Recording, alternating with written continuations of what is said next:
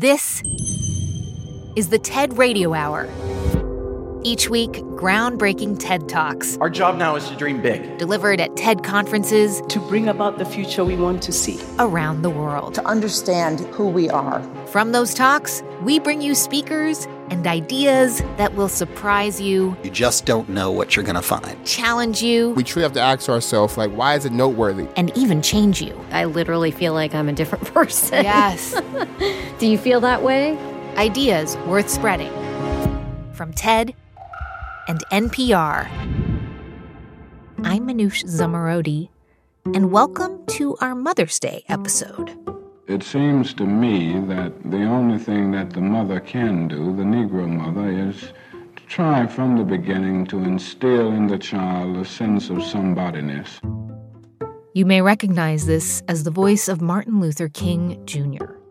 This was what my mother tried to do. She made it very clear that in spite of these conditions, you are as good as anybody else, and you must not feel that you are not.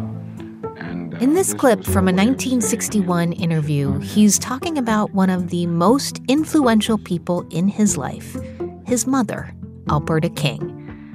But most of us know little about her, or have even heard of her. Yeah, it reminds me of the many different times, actually, that MLK Jr. gave credit to his mother, but that scholars and journalists often ignored, and where he really believed that she was one of his primary inspirations in understanding, the history of slavery, the history of the Civil War, the history of people telling Black people that they were not worthy of their humanity. This is Anna Malaika Tubbs. I am a sociologist and an author, and the name of my debut book is The Three Mothers: How the Mothers of MLK Jr., Malcolm X, and James Baldwin Shape a Nation. Anna spent years researching these three mothers, Alberta King, Louise Little, and Bertus Baldwin, women who shaped American history, yet whose stories are seldom told. Every year, around January 15th, the world rightfully celebrates the birth of the great Martin Luther King Jr. Here's Anna Malaika Tubbs on the TED stage. Yet virtually no one has stopped to consider who else was in that room that day in 1929. As if, somehow, MLK Jr. birthed himself. I toured the location where he was born, a charming, quaint, two-story home in Atlanta. And while it was an honor to even be there, I left feeling frustrated by the tour guide script. Of course, MLK Jr. was the center of most of the tales. And then came stories about his father, the inspiring Reverend Martin Luther King Sr. But what frustrated me was the lack of attention being paid to his mother, Alberta Christine Williams King. Even though this was actually her childhood home first, and the home where she later birthed her children in a room on the second floor.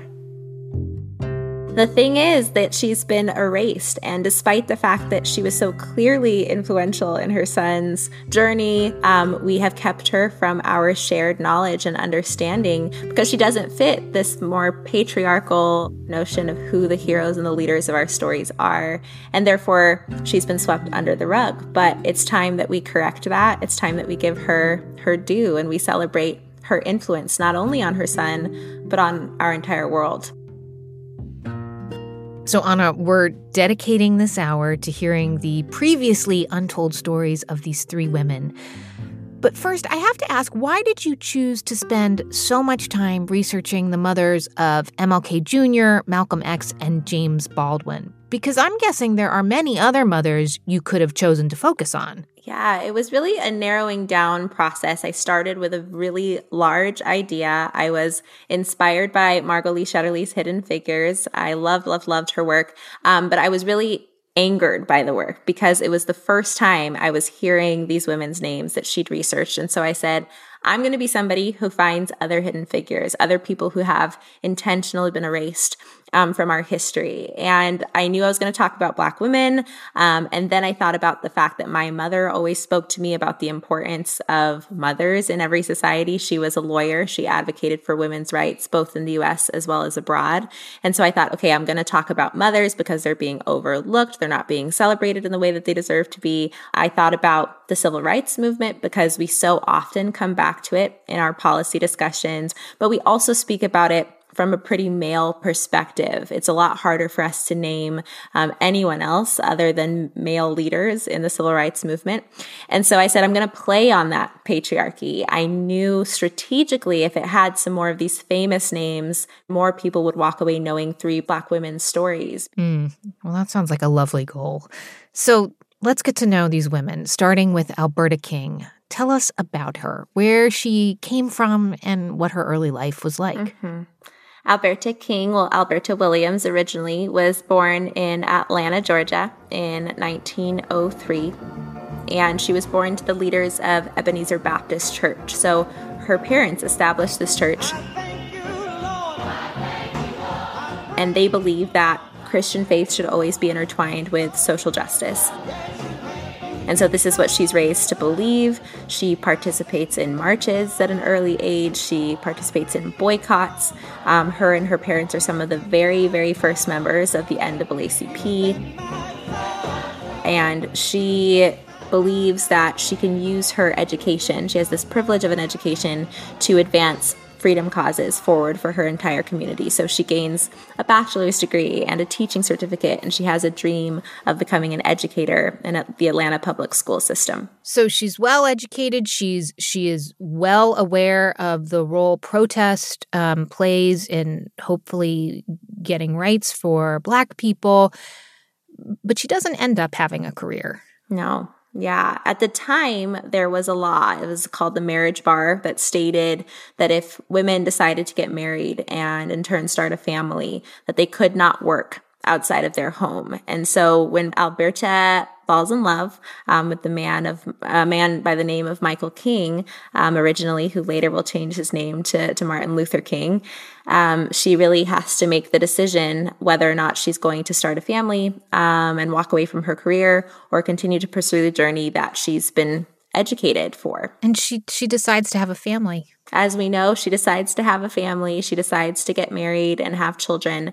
But this isn't really the end of her teaching. I really feel like Alberta, the word that I would use to describe her is balance. She's both encouraging of them and very loving of her children. When they are scared or confused, they come to her and she sits with them and holds them tightly and says, you are worthy of love. You are worthy of dignity. But she's also very stern.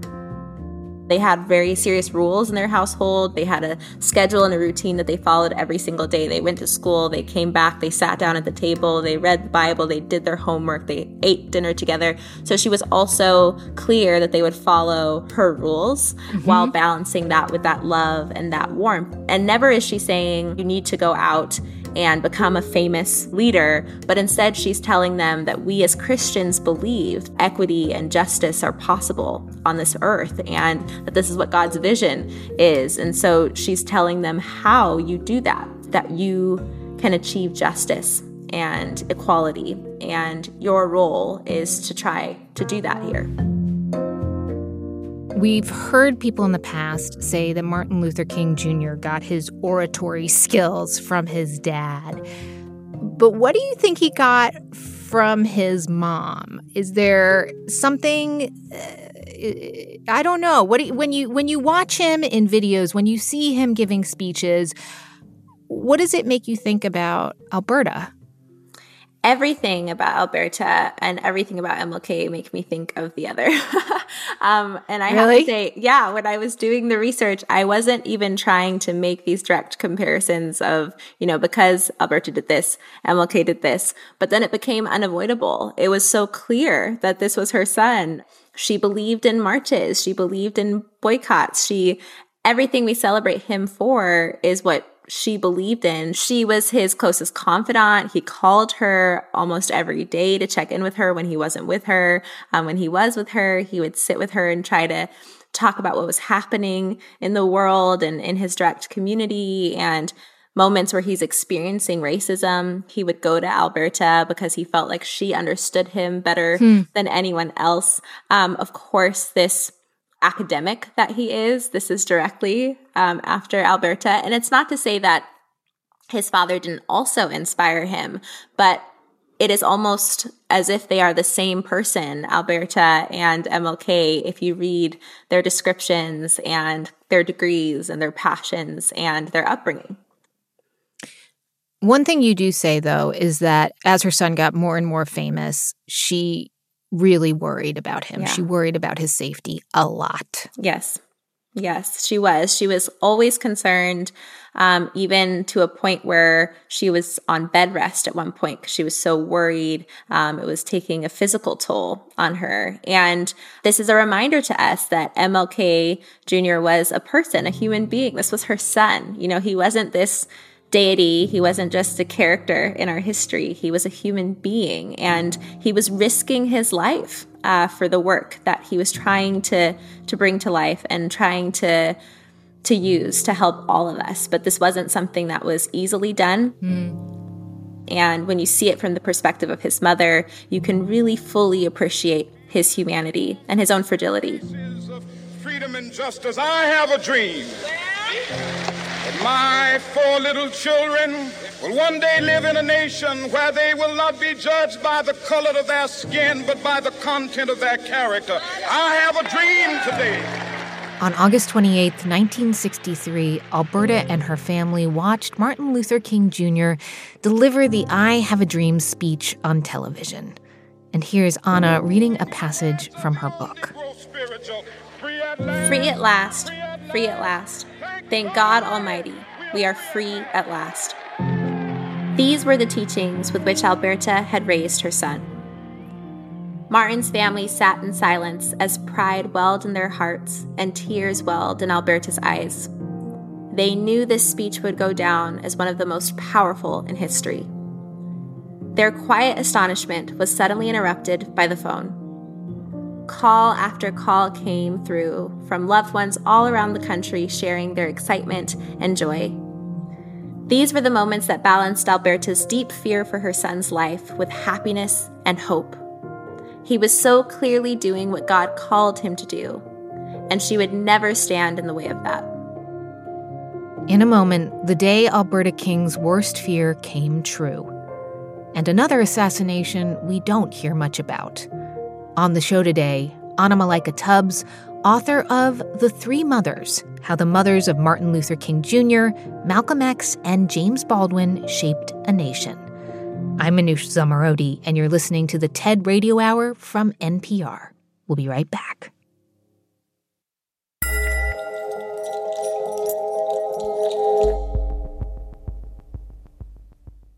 This message comes from NPR sponsor First Republic Bank. At First Republic, you'll enjoy a seamless banking experience with access to your own personal banker, someone who knows your name and is there for you when you need them. Clients can connect by phone or email or through First Republic's best-in-class banking app. See what a difference an always-on, seamless banking experience can make. Visit firstrepublic.com today to learn more. Member FDIC Equal Housing Lender.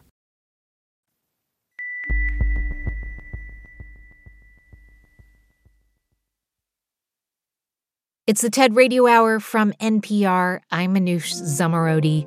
My guest today is the author of The Three Mothers, How the Mothers of Martin Luther King Jr., Malcolm X, and James Baldwin Shaped a Nation. Anna Malaika Tubbs, thank you so much for being with us. Thank you for having me. So, Anna, before the break, we were talking about Alberta King, the mother of Martin Luther King Jr., and how she shaped our history in part by how she raised her son. But as the civil rights movement gained steam in the 60s, the situation got more and more dangerous for him, and she became really worried about his safety. And of course, her worst nightmare did come true in 1968. Yeah. All of this worry that she's had for years and these fears that she has for her son's life come true. you know, the worst news that she each day is worried she's going to hear. Very sad news for all of you, and I think she finally does hear over the radio that our civil rights icon, this kind of Prince of Peace, has been killed. Martin Luther King was shot and was killed tonight in Memphis.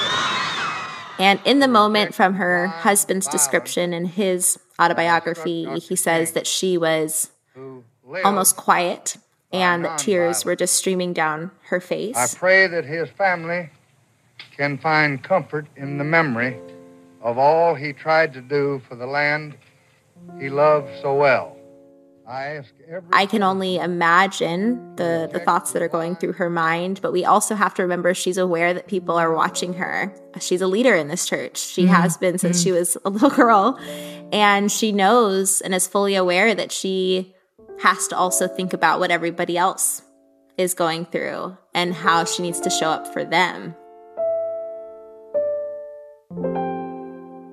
Alberta King lived until 1974, and I did not know how she died, Anna. And I've asked a lot of other people, did you know? And they said they'd never heard this story. Do you mind sharing it with us? Yeah.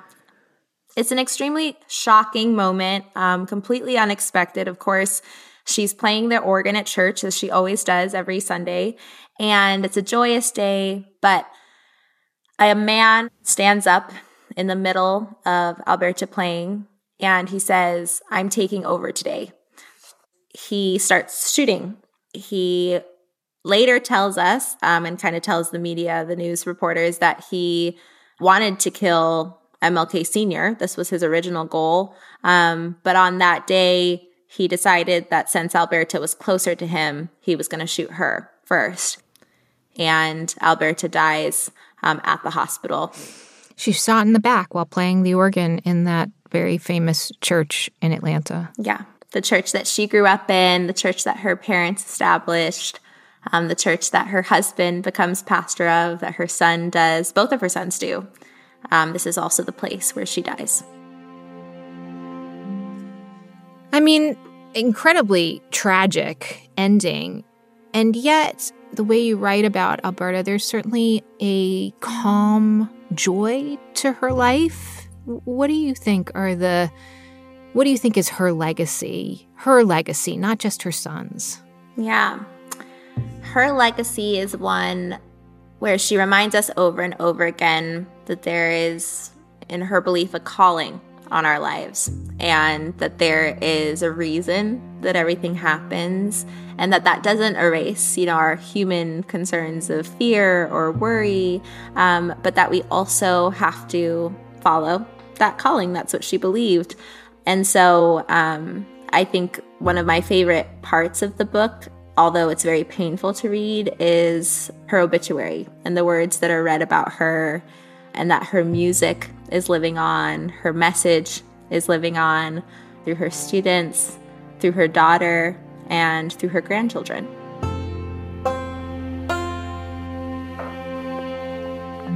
Let's turn now to the second mother in our trio. Louise Little was the mother of Malcolm X. She was actually born in the Caribbean in Grenada.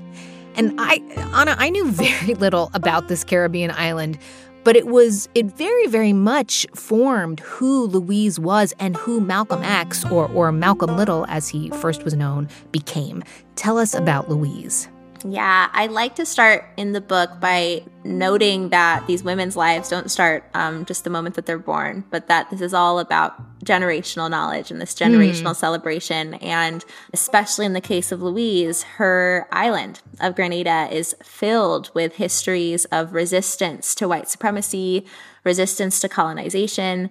And so one primary story is the Carib Indians there's colonization coming, and they're aware of this. And instead of surrendering, a group of them jump from this hill to their death. And they're making the statement that they would rather die than live in captivity. This is legend or history? This is history. This is real. The hill is called Leapers Hill in commemoration of their act, that they would rather jump than to surrender. or to live in captivity. And so it's a story that's told over and over again around Native communities and Black communities in Grenada, all about you do not live in oppression.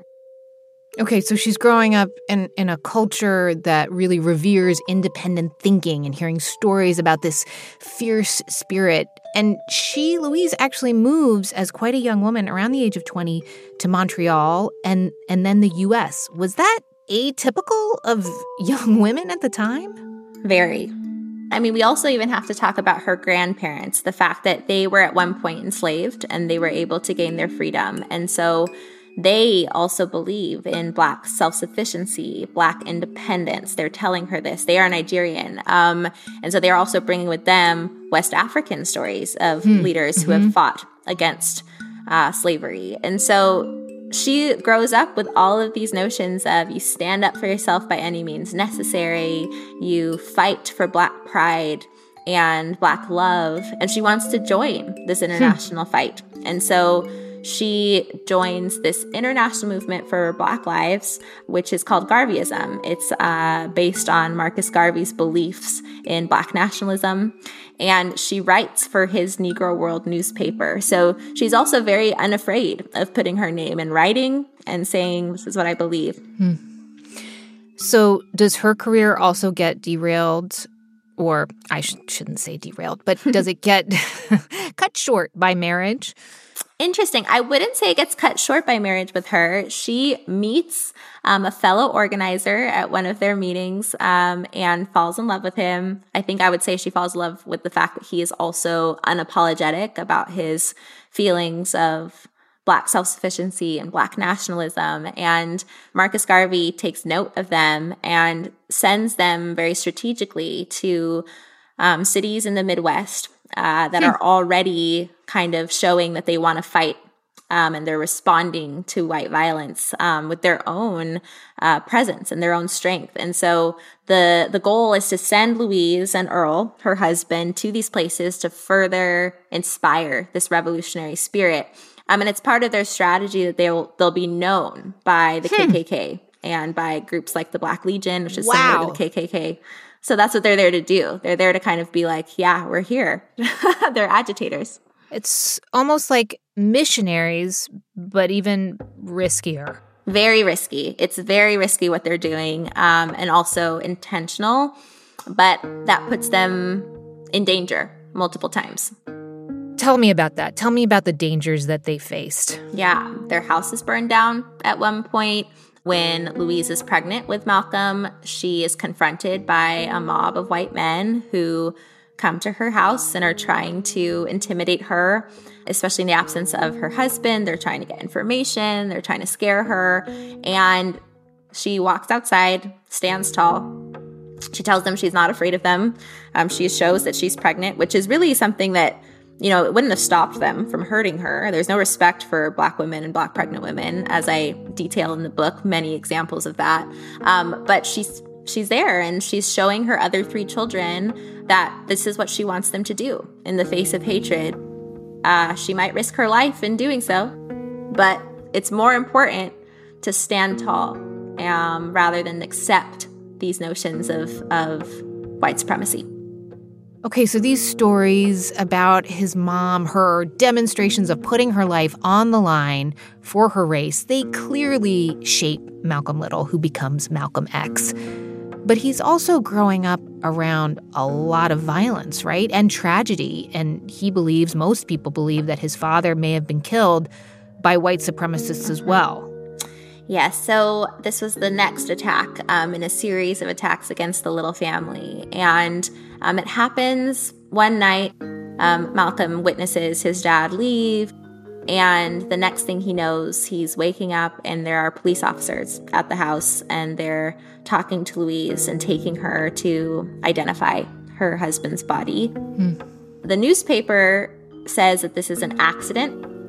But everybody who knew the Little family, especially the Black community members in Lansing, all believe that this was murder. And she has to identify his body and then go home to her 7 children at the time. So here's Malcolm. He has 6 siblings, and now a single mother. What is it like growing up for him, and how does she care for her family in the 30s? Yeah. After her husband is murdered, Louise does her best to maintain her independence. But it's also legal at this point for white welfare officers to enter her home whenever they want to without permission. And she hates this. She hates that they just can come in, examine her, judge the way she's raising her children. Again, we have to remember this continued attack on her and her family because they are these radical activists. It's well known that they are radical in their approach, and they're teaching their children also to believe in their same ideals. And so these welfare officers are pulling their children aside and asking them questions about Louise, saying that she's acting a little crazy, starting to plant these seeds in their minds that their mother is unwell. She does experience, I would say, depression. She's sad. But a white male physician was sent to evaluate her. And in his doctor's note, he says that she is imagining being discriminated against. This is a quote verbatim. She's imagining being discriminated against. And this is enough for her to be put away in an institution against her will for around 25 years of her life. Wow. And each of her children are taken from her and placed into foster homes. Do we know what her life was like in the institution? There's very little that we know, and we can only make informed guesses, really, because the record of her time there is mainly kept by the state writing letters to the hospital and the hospital responding. So they're asking, how is she doing? And the hospital responds by saying things like, she continues to resist us. She continues to resist us. And this hospital was known for weird experimental treatments, which would have been kind of the case in the 1930s and 40s for mental institutions. For so long it was, we should lock you away and kind of put you away. Mm-hmm. So especially for a Black woman, a Black immigrant woman put in a facility that's known for experimental treatment, I can only imagine what it was like for her to be there. Yeah, and only imagine what it was like for him. You're describing a pretty traumatic childhood. Both parents are out of the picture. And later, Malcolm X does end up spending time in prison. Do we know how much he traced his troubles back to when his mother was taken away? Yeah. He even says he starts to forget the vocabulary that she's taught him. He starts to feel even more anger. We know this kind of famous story about the teacher who says he can't become a lawyer because that's not a good dream for him to have as a Black boy. So he doesn't have that love that he used to return to that would have said, don't listen to that teacher, like, we believe in you. So it helps us to better understand why somebody who has turned to this life of crime, who is now in prison, starts to see a homecoming in the lessons of Elijah Muhammad and starts to see direct connections in this Black nationalist approach that is all about Black pride, all about Black independence. And there are letters that I include in the book where his brothers say to him, remember what Mom taught us. And he says back to them, all of our accomplishments are our mom's. She was the first to teach us about this years ago. So in a way, it's not really like a brand new identity for him. He's just returning back to who she taught him to be. Every case of police brutality against a Negro follows the same pattern. They attack you, bust you all upside your mouth, and then take you to court and charge you with assault. So while Louise was in this institution, Malcolm X becomes the voice of the Nation of Islam. My brothers and sisters, we have to put a stop to this. And it will never be stopped until we stop it ourselves. But also during that time, you write that the Little family was petitioning for Louise's release, and that eventually, in 1963, they were successful. But she came home to a whole new world, right? The civil rights movement was in full swing, which her son had a lot to do with. But as we know, tragedy was just around the corner. Exactly. When Louise is released, it's only several months later after that Malcolm X is assassinated. What effect does it have on Louise? She's not spent much time with her son. since he was a child. Yeah. Those years were robbed from them. And I can't say for sure what effect this has on her because she becomes such a private person. She doesn't comment on it. So this is a really extreme change for her, going from somebody who wrote in the Negro World newspaper, who was very loud and proud about her activism.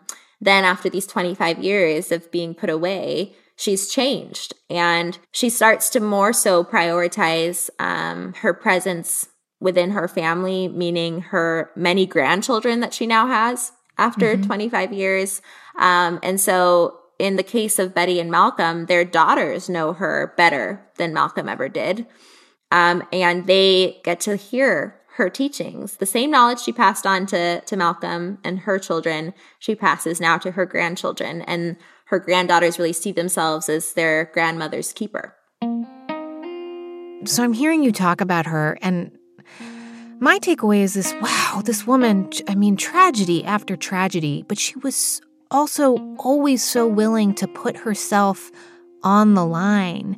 You didn't know her, but what is the sense of Louise Little that you are left with after spending so much time researching her? I'm left with a sense of power. Power is the word that comes to me the most. She was so incredibly powerful. And I don't think that these moments that happened to her, the institutionalization was incredibly shocking in terms of the length of time, but I don't necessarily think that they would have surprised her. She was very strategic. She knew she was risking her life. She was willing to.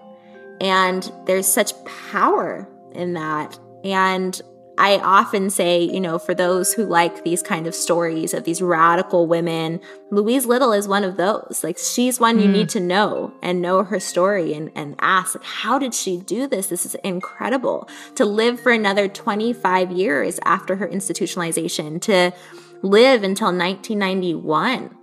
What a powerful life. Coming up, the story of a woman whose son grows up to be the award-winning novelist James Baldwin. We'll get to know Bertus Baldwin. I'm Manoush Zomorodi, and you're listening to the TED Radio Hour from NPR. Stick with us.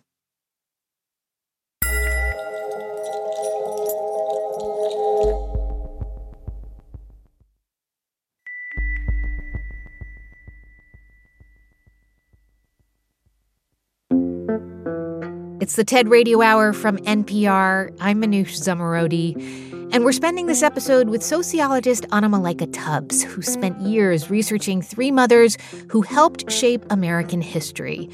Anna, so far we've heard about Alberta King and Louise Little, the mothers of Martin Luther King Jr. and Malcolm X. And now we're going to talk about Bertus Baldwin. She is the mother of the famous poet, playwright, novelist James Baldwin, but also an artistic soul herself.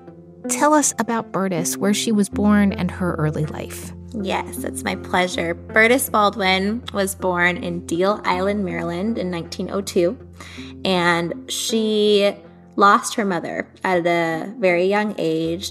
And in this moment of really pain and tragedy, Bertus holds on to the love of her siblings and the love of her father, and becomes somebody who's actually really positive and optimistic and thinks about how you can move through pain and move through the darker times in your life to find light and to find healing. Everyone mentions the word love when they talk about Bertus. Her grandchildren, her children, love, love, love. And she used her writing to help people find that light, even through the hardest of times, and very specifically to help them confront Jim Crow and its violence and the pain that it caused.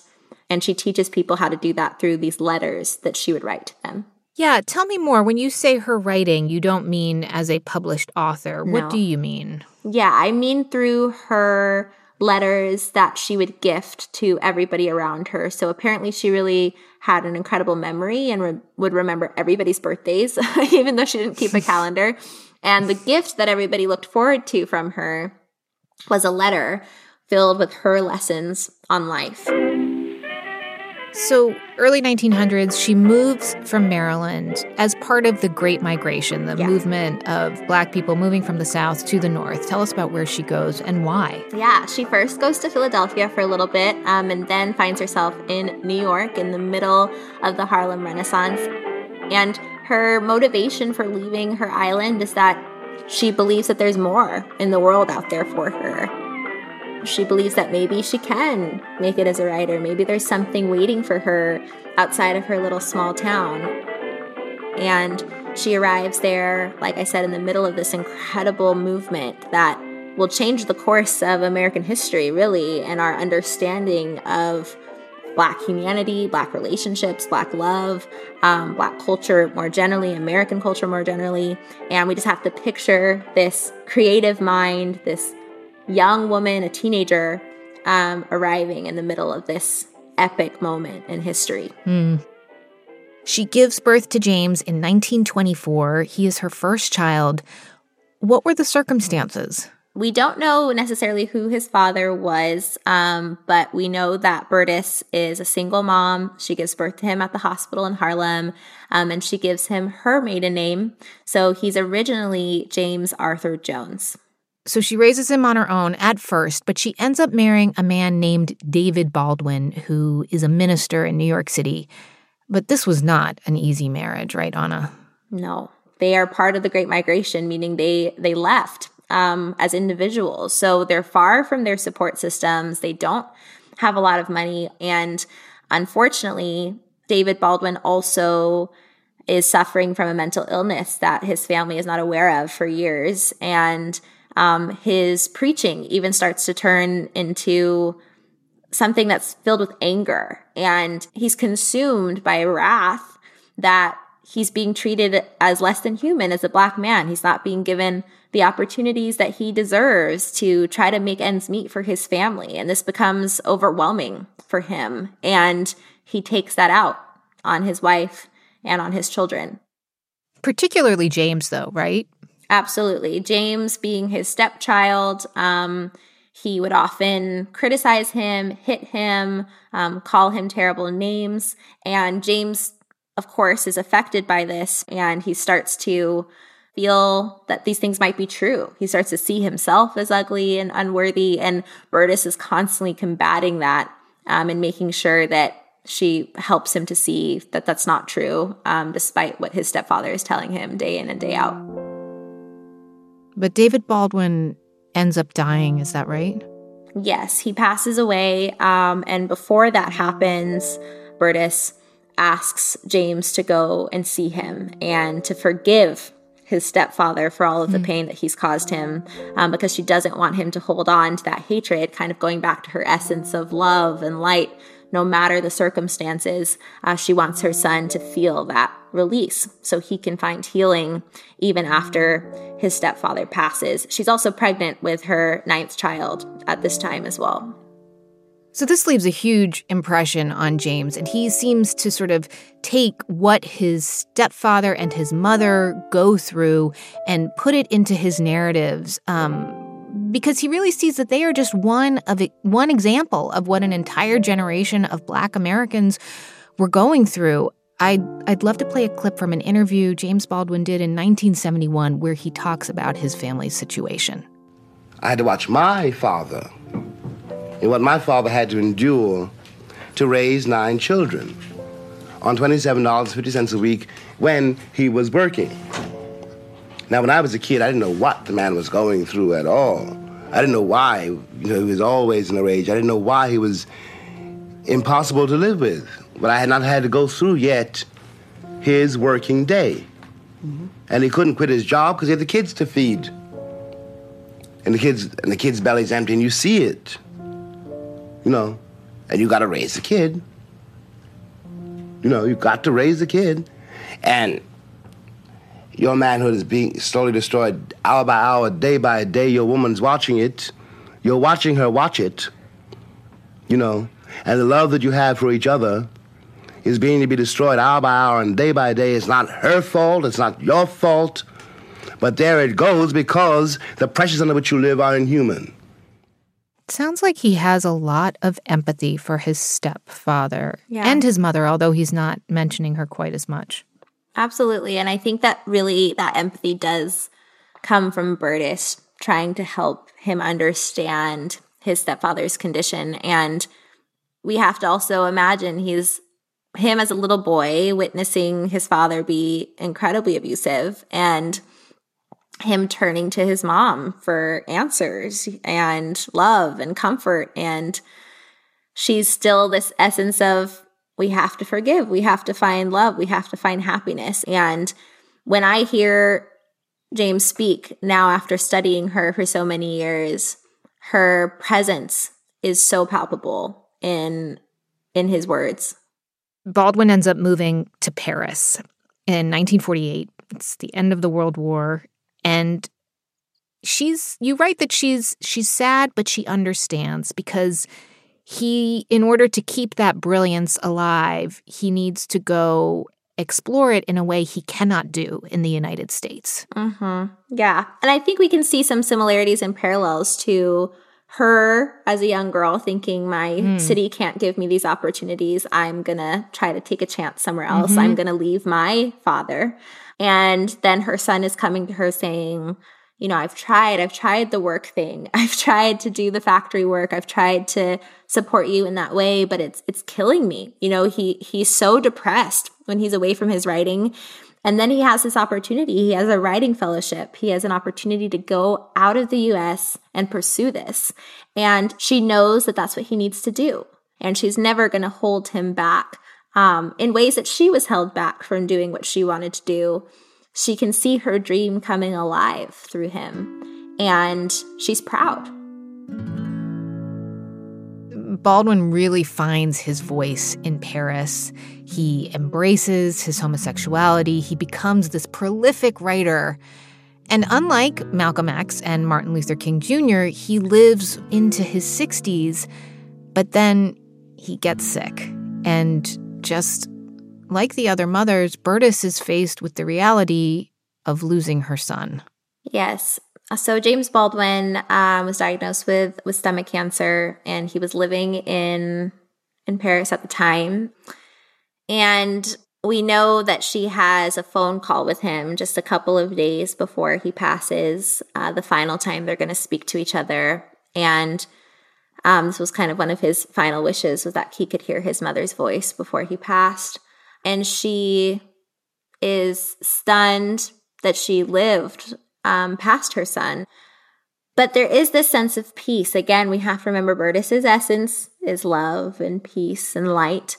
And so she sees in ways that are so powerful the work that he has engendered for the whole world and the ways in which he's changed this world. Burtis lives between 1902 until 1999.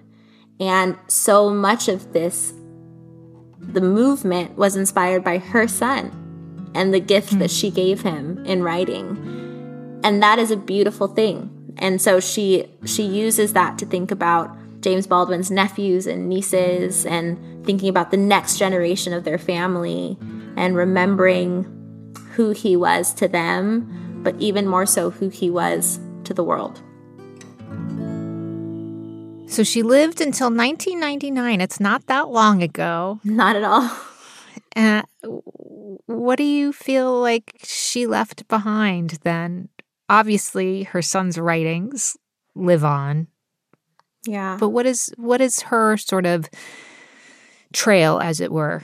I would say she, of course, leaves behind her son's works, but also her children, many of whom are still alive, and her grandchildren and great-grandchildren now. She, because she lived until 1999, knew her grandchildren well. They believe that she was one of, if not the most important person in their family. When I approached them saying that I wanted to write this book and wanted to research Burtis, they said, it's time that the world know who the most important person in our family was. And their stories are just filled with sitting down with her at meals and her cooking for them and her joking and the birthday letter that they were going to receive, and how they've now continued this tradition for her. And it wasn't just James who she encouraged to be creative. All of her children were artists in some way. And she is the one who keeps showing them what forgiveness looks like, what peace and happiness look like, what hope look like in this world. When James Baldwin says he's a witness to the power of light, it's not just a random saying. He's directly quoting his mom. And they are always trying to find ways to keep honoring this tradition that she passed to them in terms of just seeing the world differently. And it's all about the stories that we're telling ourselves. As we wrap up our hour together, Anna, I want to make sure to ask you about the subtitle of your book. It's called Three Mothers: How the Mothers of MLK Jr., Malcolm X, and James Baldwin Shaped a Nation. It is not called How Three Mothers Shaped the Men Who Shaped a Nation. You put these women front and center, not behind the scenes in any way. Yeah. Long before their sons were thoughts in their minds, they were doing the work that their sons became famous for. But also what that means for all the women and mothers who are being forgotten and erased. And this book is just an example of three who we should have known all along. And they are also reminders for us of who we are erasing right now. So, as a sociologist, how do you think of these stories in context of the last few years here in the United States and the sort of real race reckoning that once again we are going through? And I suppose how we talk about Black mothers right now. Well, first, when I started writing the book, George Floyd was still alive, of course, and by the time my book came out, I was using his final words as one of the first quotes you'll read when you open the book. And that was important to me, that people carry him in their heart and carry his mother in their heart, even though she passed before he did. But he was calling out for her as he's dying, as the person who did believe in his humanity and would have protected him and would have tried to keep him alive. And I want readers to keep him with you as you're walking through these pages, because it's not just about knowing three women in history. It's about asking what they are continuing to teach us about our world today and what's needed. And so at any moment when we think, what is something that could have made Alberta, Bertus, or Louise's lives easier, if we still don't have that today, if we still don't have that policy, whether that's affordable childcare or more resources for victims of domestic abuse, or not pushing women out of their jobs if they choose to start families or if they don't, we need to have that now, and it's time. So it's entirely about celebrating them just as much as it is about thinking of what we need to do now that we've learned from their lives. These stories are not a part of ancient history, nor should they be seen as separate of other mothers simply because their sons became famous. They are representative of mothers' experiences, especially Black mothers, who to this day are disrespected, denied paid leave, pushed out of their jobs, facing biases in healthcare systems, are victims of abuse, are mistreated and belittled, and who are being forgotten and erased. Would the world be different today if we'd been telling their stories all along? I believe so. Mothers are essential. Mothers are powerful. Mothers have their own needs and their own identities. Mothers deserve support. It is time our stories and our policies reflect this. We can change the narrative, and when we do, the world will be a much better and equitable place for us all. Thank you. That's sociologist and author Anna Malaika Tubbs. Her book is The Three Mothers: How the Mothers of MLK Jr., Malcolm X, and James Baldwin Shaped a Nation. You can see her full talk at TED.com. Thank you so much for listening to our show this week, celebrating these three mothers. This episode was produced by Rachel Faulkner and Katie Monteleone. It was edited by James Delahousie and Katie Simon. Our TED Radio production staff also includes Sanaz Meshkinpour, Diba Mohtasham, Matthew Cloutier, Fiona Guerin, Catherine Cipher, and Ramel Wood. Our theme music was written by Ramteen Arablouei. Our partners at TED are Chris Anderson, Colin Helms, Anna Phelan, Michelle Quint, Sammy Case, and Daniela Balarezzo. I'm Manoush Zomorodi, and you've been listening to the TED Radio Hour from NPR.